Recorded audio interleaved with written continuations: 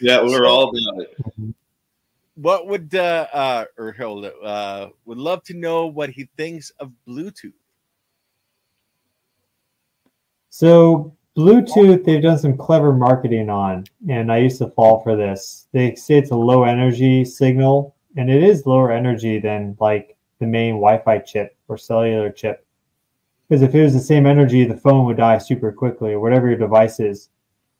Doesn't mean it's not using similar frequencies of electromagnetic, waves and stuff. So yeah, it's like lower energy draw, and it's still the same stuff though. So I never put my phone and talk like this. Almost never. It has to be like a crazy situation. It's like a 5-second thing. Like, okay, I'll get back to you, and then boom. Normally it's speaker, or very rarely I will use Bluetooth headset. But again, it's like I doing it very intentionally. I know it's going to be short duration.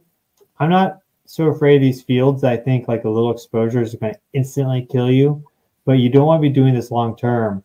So people that keep the Bluetooth headset in all the time, that's a problem. Because it's also how close it is to. Or I mentioned the brain measuring. They're starting to come out with these brainwave monitoring devices that goes across the frontal lobe, and they use Bluetooth then speak to your phone, and the Bluetooth signal is going there. It's also going this way and like this way, because they're not directing the signal. It just spreads out unilaterally.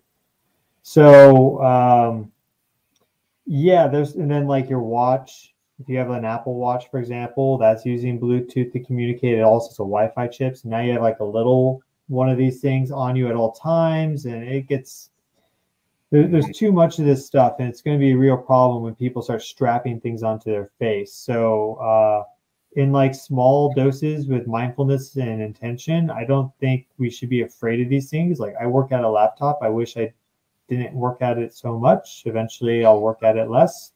But yeah, we should be very mindful that these things do affect us.